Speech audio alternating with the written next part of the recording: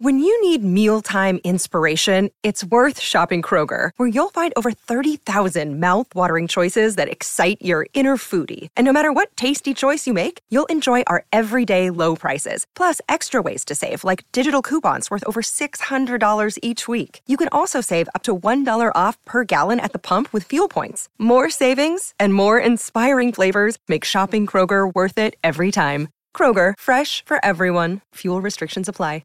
We announced the finalists for the 2022 Billboard Music Awards, and we also talk about BTS possibly missing their Grammy performance, and will Jin's injury affect their performances in Las Vegas? This is Billboard News Now, and these are your top stories for Friday, April 8th. The Billboard Music Awards finalists have been announced, and The Weeknd and Doja Cat lead the pack. Let's run it down. Hey, I'm there for you, but I'm out of time. The Weeknd is the top contender for the 2022 Billboard Music Awards, broadcast live on NBC May 15th. He's a finalist in 17 categories, including Top Artist, Top Male Artist, and Top Hot 100 Artists. Doja Cat is leading the female finalists with 14 nods, including Top Artist, Top Female Artist, and Top Collaboration.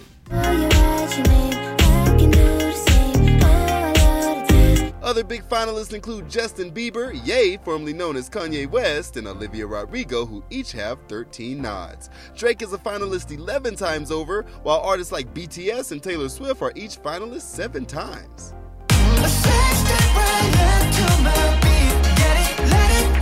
Did BTS almost miss their Grammy performance? And will Jin's injury affect their Las Vegas shows? I'm Tetris Kelly here in Las Vegas for permission to dance on stage, while I'll be running it all down.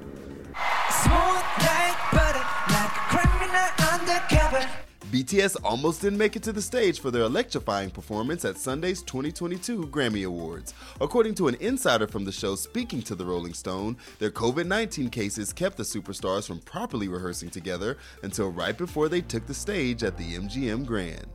Close call, but man, are we grateful. But what about Jin?